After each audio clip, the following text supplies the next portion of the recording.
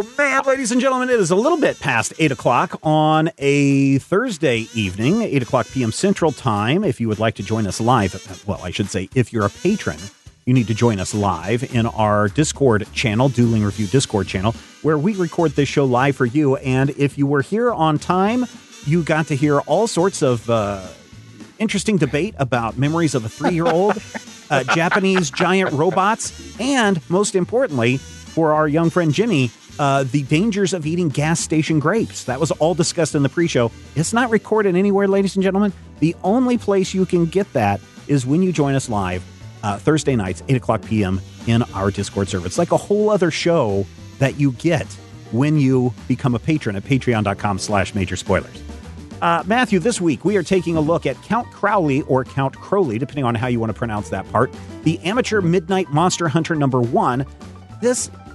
Okay, so we have read, or at least I have read the Count Crowley series before, when she first becomes the late night spooktacular host.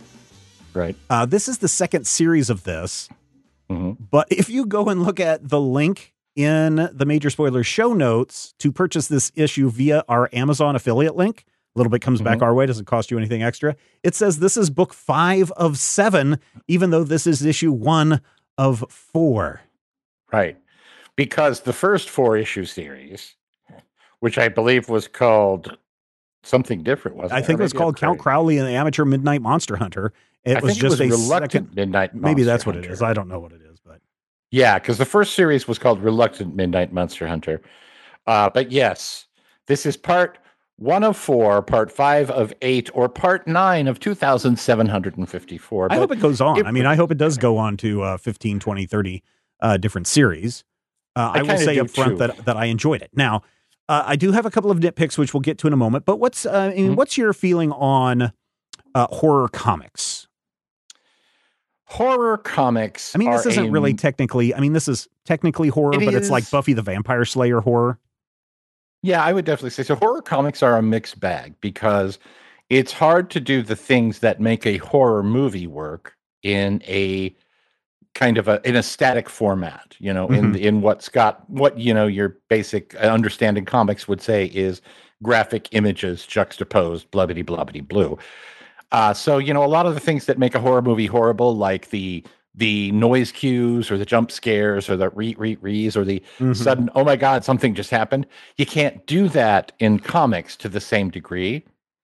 But I also feel like the fact that this issue starts with an EC Comics riff, really tells me that they're aware of and going to lean into what we know works in a horror comic format. Because those classic ECs are just breathtaking. Yeah. And we've read those before. I've talked about them before. Yeah. I think they're a lot of fun. In fact, even the overall art stylings in the book, some of the characters feel like Crypt Keeper or feel like something that you would see in the classic EC book. So big shout out to Lucas Kettner, who did the art in this book. Just a really great job of nailing the look and feel of the old EC comics. There's some Graham Ingalls riffs. There's some, Jack Davis riffs. There is a remarkable series of shots where she goes home and meets her grandpa. Yeah, that's specifically the ones that I'm saying that look exactly like. And Grandpa, I'm like, looks for all the world like a Will Eisner character from The Spirit. Yeah. And I'm just like, that's just utterly amazing. But, as you go through the issue, for me, I feel like the writer, the Polka Dot Man, really gets what works and what, isn't quite so successful in a horror flick, because we have moments where it's laid out and you can clearly see, okay, we're setting this up to try and emulate that horror film feeling. Yes. But then you also get that brilliant visual touch of, we're at the airport and then we don't see someone transform. We see a close-up of fingers getting long and ears getting pointed and teeth and fangs coming out, almost like an American Werewolf in London. And then we get the full-on Graham Ingalls monster slashed attack. And not only that, it's when she goes home to visit her grandfather or friend or whoever this guy is. I think it's a grandpa. Yeah. He's actually saying, here's what is the difference between real vampires and the vampires they've been telling you. They've got razor sharp talons, they've got super hearing, they've got sharp claws, and then, or sharp teeth, and then you see him killing a cab driver, or not a cab driver, but a drunkard on the plane, and leads to kind of a nice little gimmick gag, which is perfect for the 1980s when this is set. Is the vampire jumps out of the car after killing this guy, and the car smashes into a semi and explodes, and you see him being silhouetted by the explosion. And then on the left side of the panel is a classic 1980s billboard: drinking and driving can kill a friendship. And it's a hand shaking a skeleton. And it's just like, oh, that's perfect. Which, okay, so credit for getting that little reference in the story.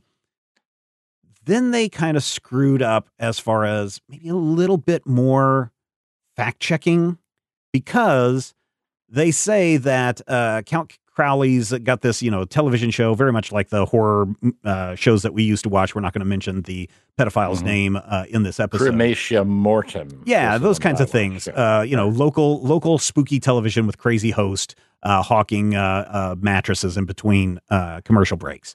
And they say it's somewhere between Kansas City and Missouri and St. Louis. So somewhere in Missouri. And then they're like, okay, let's go to Beloit. Let's have the plane land in Beloit. I'm like, well, there's only two Beloits that I know of: Beloit, Kansas, and Beloit, Wisconsin. So maybe this takes place in Wisconsin, until you go a few more pages down and you see the TV station that she works for is KSKB, which is either a religious radio station or a radio station out of Iowa, which also is not between Kansas City and St. Louis. So big applause for the crafty writing in this piece to make it feel like you're watching Fright Night, the movie. But I'm going to have to ding you for these little slips that you need to double check, or your editor or somebody needs to double check to make sure that you're being lined up with everything. And I'm sure somebody was just like, oh, KSKB. That is, that's the name of our editors or whatever it is. It was a legit mistake. At least look up KSKB before you put it in your book, because both Beloit and KSKB identify where you're at, and both of these things don't match. And so that's where that was a little infuriating for me. Well, and I know most people aren't going to give a crap, because as Matthew said, don't pull at the strings, Stephen. You're gonna show the world that comics are silly stuff if you pull at the strings too much. Well, I've pulled at the strings and now I'm bitter. Well, that's different. I mean, I'm not that. This is something different. This is not a string at which one pulls. This is, sort of the trappings. And as someone who grew up in Beloit, Kansas, I can tell you that Moritz Memorial Airport is about 2 blocks wide, has maybe 4 hangars, and you ain't going to land anything bigger than, like a turbo prop from the 1977. Yeah. Because we could literally walk there from my cousin Elwood's house. And let me tell you, it is not the airport scene here. That's one thing that I could never stand about Beloit, Kansas. All the damn vampires. Yep. Yeah. I'm with you. But I will also say this. I almost feel like that might, and I'm going to say might, I'm going to put an asterisk next to this, that might be an attempt to kind of get to that 70s. Do you remember Phantasm, the Phantasm movies? Yeah.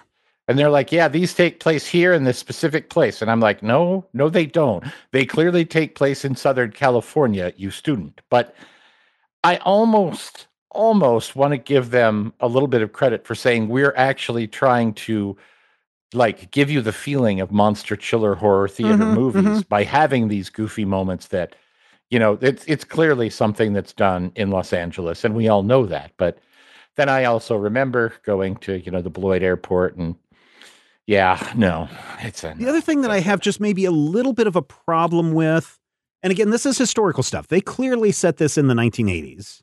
Okay. It's clearly set in the 1980s. And yet there is a bad person that Crowley is trying to kill in this episode, a werewolf guy, but there's like a head werewolf, and she's a meth addict, and they do a great job of showing the meth addict and all that stuff. And they are using a lot of key words about meth addicts and crackheads and all that kind of stuff. She's dating a guy. He's dating a girl named Crystal, and she's a crystal meth addict, right? Right. In the That's why 19 they call her Crystal, I bet. and I'm reading from the history of methamphetamines. In the 1980s, the United States began to tighten regulations around the sale and use of ephedrine and blah, blah, blah, blah, blah. Use of crystal meth in the United States exploded in the early 90s. Between 94 and 2004, methamphetamine use rose from just under 2% of the U.S. adult population to approximately 5%. So I'm not saying that in the early 80s or mid 80s, whenever this is taking place, that there weren't people using crystal meth. It just seems like they're off by a decade. Yeah, that does not feel like it's, legitimately an 80s thing. I would have had her huffing gas. I mean, I would have definitely huffers, right, with the spray cans and everything. Because, so here's the thing. There's a great sound effect that they use with the words crack. Crack would have been a better thing because if you many of you who may be younger than Matthew and I, which is probably all of you, in the 1980s, pretty much everybody in the universe. Yeah. Yes, in the 1980s, there was this supposed war on drugs, and I think it was when George Sr. was president. He did this whole thing. Now, of course, Reagan was doing this war on drugs, but I'm pretty sure it was George Sr. who was on a presidential address to the nation and held up a vial of crack and said this was purchased across the street from the White House. That's how bad the crack epidemic has become. And we need to crack down on crack or whatever he said. Turns out that was all fabricated. That was not the actual thing. And there's actually a really fascinating story about where that crack vial came from. But I would think that crack cocaine would have been a better drug in here instead of the meth. Yeah. I mean, in 83, I would agree. I feel like that the only thing that I think that would be problematic, and I feel like, it's another one of those in pop culture situations. Yeah. When you talk about the crack epidemic in our fictional stories, it is metropolitan. Right. It is something that you see in cities. Not in Beloit, Wisconsin or Beloit, Kansas. Correct. And they're like, oh, well, we want to get something that feels like an authentic redneck 80s drug. Yeah, meth would definitely be it. I mean, I can drive less than a mile from my house and show you a hotbed of meth here in this town. So. I'm not saying that crank wasn't around in the 80s. I'm just saying that, specifically the crystal meth designation. And I feel like you are absolutely right. That's the part. The specific nomenclature used is what feels out of place here. Right. Yeah. So, yeah, you'd be like speed. You'd be like, hey, Quaaludes. Well, Quaaludes aren't speed, but you get my point. Quaaludes are the opposite of speed, or so I've heard. Drug Use 101 with Matthew tonight, ladies and gentlemen. Quaaludes aren't speed. As I tell the child, drugs are bad. I have no personal recollection of this, but a friend of mine. Yes, I have personal recollection of this because all the drugs that I've taken have burned out those brain cells. I have taken no drugs as far as you know. Yeah. Anyway, okay. All of those. So I don't know if the creators are listening to this. If you're listening to this, please be aware that I'm being superficially picky on these things in your issue because the issue is so well put together. The issue is so fun. It doesn't. So some people might be looking at this, say, "Oh, female protagonist hunting werewolves, killing vampires. This sure sounds like Buffy." No, this doesn't feel like Buffy, and it doesn't resemble Buffy. It is something that's clearly its own. That feels like a love letter to 80s horror movies and the schlock we would watch late at night. Yes, Elvira's name has popped up in the chat several times. We won't get into Matthew's relationship with her or a car, etc. But this is a good book, and I think it would have been a perfect book if some of these little nitpick things had been highlighted by somebody and said, "Hey, do you really want to do crack here? This, I know meth was a thing here, but do we really want to do that here? Wouldn't something else be better? By the way, Quaaludes are not speed. Do you really want to make sure you've got Beloit and your KSKB correctly?" So, I mean, that's the only reason why I'm picking on these little things. Everything else is well plotted. The layouts are great. The art is spectacular. The coloring is fantastic. The the way that the story is plotted out, just really good. And I love this. Again, Fright Night, Lost Boys, Phantasm, all this stuff is just, it's a great thing for people who grew up in the 80s. I think people will appreciate it more if you grew up in that time period. That being said, if you're one of the young ones, you curl up next to the old vacuum tube there and listen to us spin a yarn for you. I think you guys would have fun with this as well. That's my thought. I definitely agree. And, the writer of this book, I call him the Polka Dot Man, but technically he was in Ant-Man before he was in Polka Dot Man. He's actually not from, David but lived in Dastmalchian, or I don't know how to pronounce it. Dastmalchian. Okay. Yeah, and he actually lived in Kansas during the time frame in question. So he's not quite our age, but a couple of years younger. And he lived in like Overland Park. Yeah, that was my backyard, basically. So, yeah. Right. I'm going to give him half credit for, I feel like the KSKB reference is a reference to KSHB. Could be. Which, but again, we're not going to mention the pedophile, so. Oh, absolutely not. But then you also do have that moment where you say to yourself, okay, these are bits and pieces, and your average reader, someone who is not from Kansas, is in no way going to look at this and go, that's not a realistic airport for that might, if I look at it, it kind of looks like the hideous, terrible Kansas MCI airport in Kansas City. What was Kansas First, Kansas Best? Might have been, that's KFKB. So it's pretty close to that.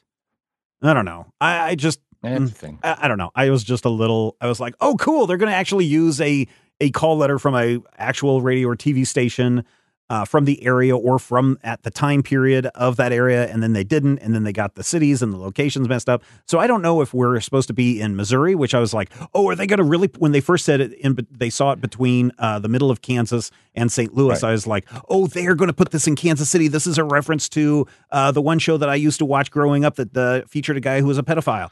And then stop saying pedophile, for God's sake. No, he was. He's legitimately I understand that he went to jail for that. So, and I was like, oh, this is great. And then I saw Beloit, and I was like, Beloit, Kansas doesn't have an airport, nor do they have a TV station. And then I looked up Beloit, and I was like, oh, no, I guess it's Beloit, Wisconsin. Then I looked at KSKB, and I was like, oh, this is in Iowa. So now I don't know where this story takes place. So I guess Midwest. Let's just say it's in the central part of the United States somewhere. Central America is where this story takes place.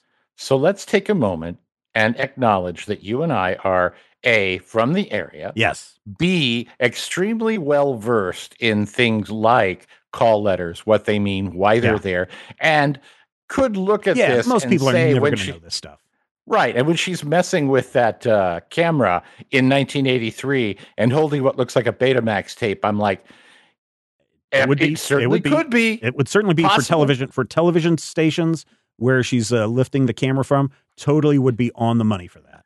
It's possible, but I'm going to tell you, I worked in television stations in a small market in Kansas, and we did not have beta until well into the 1990s. But that's neither here nor there. I'm just saying we have specific knowledge that makes us think about these moments where most people are just going to go, hey, Midwest. Okay, it's probably in Kansas somewhere. Okay, great. And then I feel like, again, as you said, the fact that this story flows so well and has these moments for us doesn't necessarily mean that anybody else is going to get caught up on the bits that we caught up. And I really feel like, your average person reading a comic book, somebody in their 30s, somebody in the chat room right now, let's just pick a name. Jimmy Olin. One J. Michael T. who's in Just the Red. All of these people are 30 or younger. We know this for a fact. You guys are going to read this comic and you're going to go, oh, so that's what the 80s was like. That's a Crypt Freaker joke. That's what the 80s were like. Is this what here's Matthew the thing. and Stephen grew up with? They can hear a flock of seagulls. If they're 30 and listening to this, first of all, thank you very much for listening to Two Old Men. They probably I'm not that old. They probably don't know what creepy and eerie comics are. Yeah, sure they do. Everybody knows the Crypt Keeper. The Crypt Keeper was on the air as recently as 2002. But does it harken back to its comic book roots? Tales from the Crypt. But again, we got to remember I'm the Crypt Keeper. These youngins who are listening to the show who are 30 20 years ago when the Crypt Keeper was on television, they would have been like 10. You know what? When you were 3, you claimed Ultraman was a robot. No, I claimed he was Jet Jaguar. First of all, let's get my 3-year-old memory straight. This is why you have to listen to the pre-show, ladies and gentlemen. You can only do that when you become a Patreon member at patreon.com/major spoilers. Everyone who we've mentioned, all these young 30-year-old people in the chat, 30 and younger. I think Jimmy's only just turned 21. Jimmy's like 19. They are all our wonderful patrons, and we thank each and every one of them for making this show possible. Yep. Bottom line, and you too, dear listener, can listen to us rant about how Spider-Man created the Transformers. When you become a patron, patreon.com/major spoilers, $5. That's all it costs a month. $5 a month. We don't do like some people that charge you like $3 per episode, which would mean you'd be paying $12 a month just to hear our ramblings. I mean, we'd certainly appreciate it if you did, and you could do that if you want, but we don't charge per episode. We don't charge per release because we release on average 5 to 7 shows a week. That would be times 4. That's $120 you'd be paying. I mean, I would like to do that, but I'm not going to be that way. I know times are tough for people. And that $5, you can do one of two things with it. You can't buy a comic book with it. I guess you could buy this one. This one's $3.99. There you go. I don't think you can buy a gallon of gas with it. So you might as well just give it to us. I mean, if you go to Burger King, a hamburger is going to cost you like $5. So yeah, it depends on the burger, but yeah. You know, I went and I got my coffee and donuts this morning. $8. $10. $10. Holy cow. $10. Well, I got a half dozen donuts for my coworkers, but you know, $10. That's a lot of dollars. Listen, when you become a patron, even if you're at the $1 level of being a patron, you get to pick what comic we review next week. And this week it was Count Crowley or Count Crowley, depending on how you want to pronounce it. Amateur Midnight Monster Hunter #1. You can pick next week's comic by heading over to patreon.com right now. Matthew, I'm giving this a big thumbs up. I really enjoyed it. I am definitely going to subscribe to the rest of the series. Oh, wait, can I do that with Comixology now? I don't know if they've fixed that feature yet. I'm definitely going to pick up the other 4 issues in this series because I enjoyed it so much. I actually agree with you. I feel like this is a really fun comic. And I worried because I looked at that cover and I'm like, oh, are we going to be in another Hellboy kind of thing? And, you know, not to even use Hellboy as a pejorative, because I was like, oh, what even is this? And then as soon as we get into the story, I'm like, bam, this is cool. Well written. Well written by the Polka Dot Man, well drawn by the, not the Polka Dot Man. And you do have an almost immediate immersion into the universe that we're looking at here. Something that reminds me of your Fright Night. Something that reminds me of the creepy movies of my youth. And, you know, Friday the 13th, the television series. Mm-hmm. I'm totally down. I'm going to go thumbs up as well. I feel like this might actually be that rare and coveted rush right out in a buying frenzy, especially if you like a good horror story. Yeah. And this is not like horror heads getting chopped off and we're going to see the knife stabbing people repeatedly until, you know, Rob Zombie does something dumb. We're talking about, you know, 80s horror type stuff, which I realize often has a lot of beheadings and other stuff. I watch Jason and Freddy, all that stuff. Anyway, go pick this up. In fact, go pick up any comic. If you are going to buy an electronic comic, or you could even buy a physical copy if you want, use the link over at majorspoilers.com. There's a link in the show notes as well. And you can buy this through the Kindle/Comixology service, through Amazon. A little bit comes back our way. And I mean, just a few cents come back our way. But it does help keep this show as free as we can possibly make it. We're not putting it behind a paywall yet. It does allow this show to continue. And if you want to help us in other ways, if you can't become a patron, certainly buying your comics through our Comixology Amazon affiliate link helps out very much. So until next time, make sure you go out and read a lot of comics, because there's a lot of good stuff out there. Take care.